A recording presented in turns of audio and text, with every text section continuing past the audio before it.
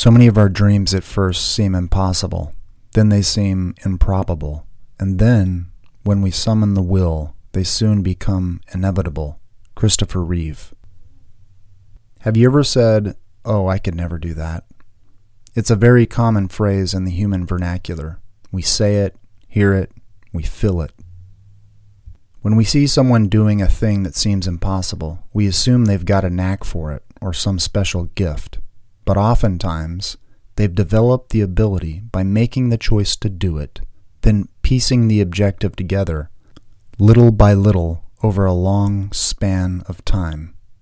The most common questions I get are about writing books. The conversation usually goes something like this. So how long did it take you to write a book? I give my answer, and then the response is, "Oh, I could never write a book." My response is always the same. Yes, you can. You just have to decide you're going to tell your story, then sit down day after day and chip away at the writing. So many of our dreams at first seem impossible. Then they seem improbable. And then, when we summon the will, they soon become inevitable. If this bit of wisdom encouraged you, share it with someone else who might also benefit from it.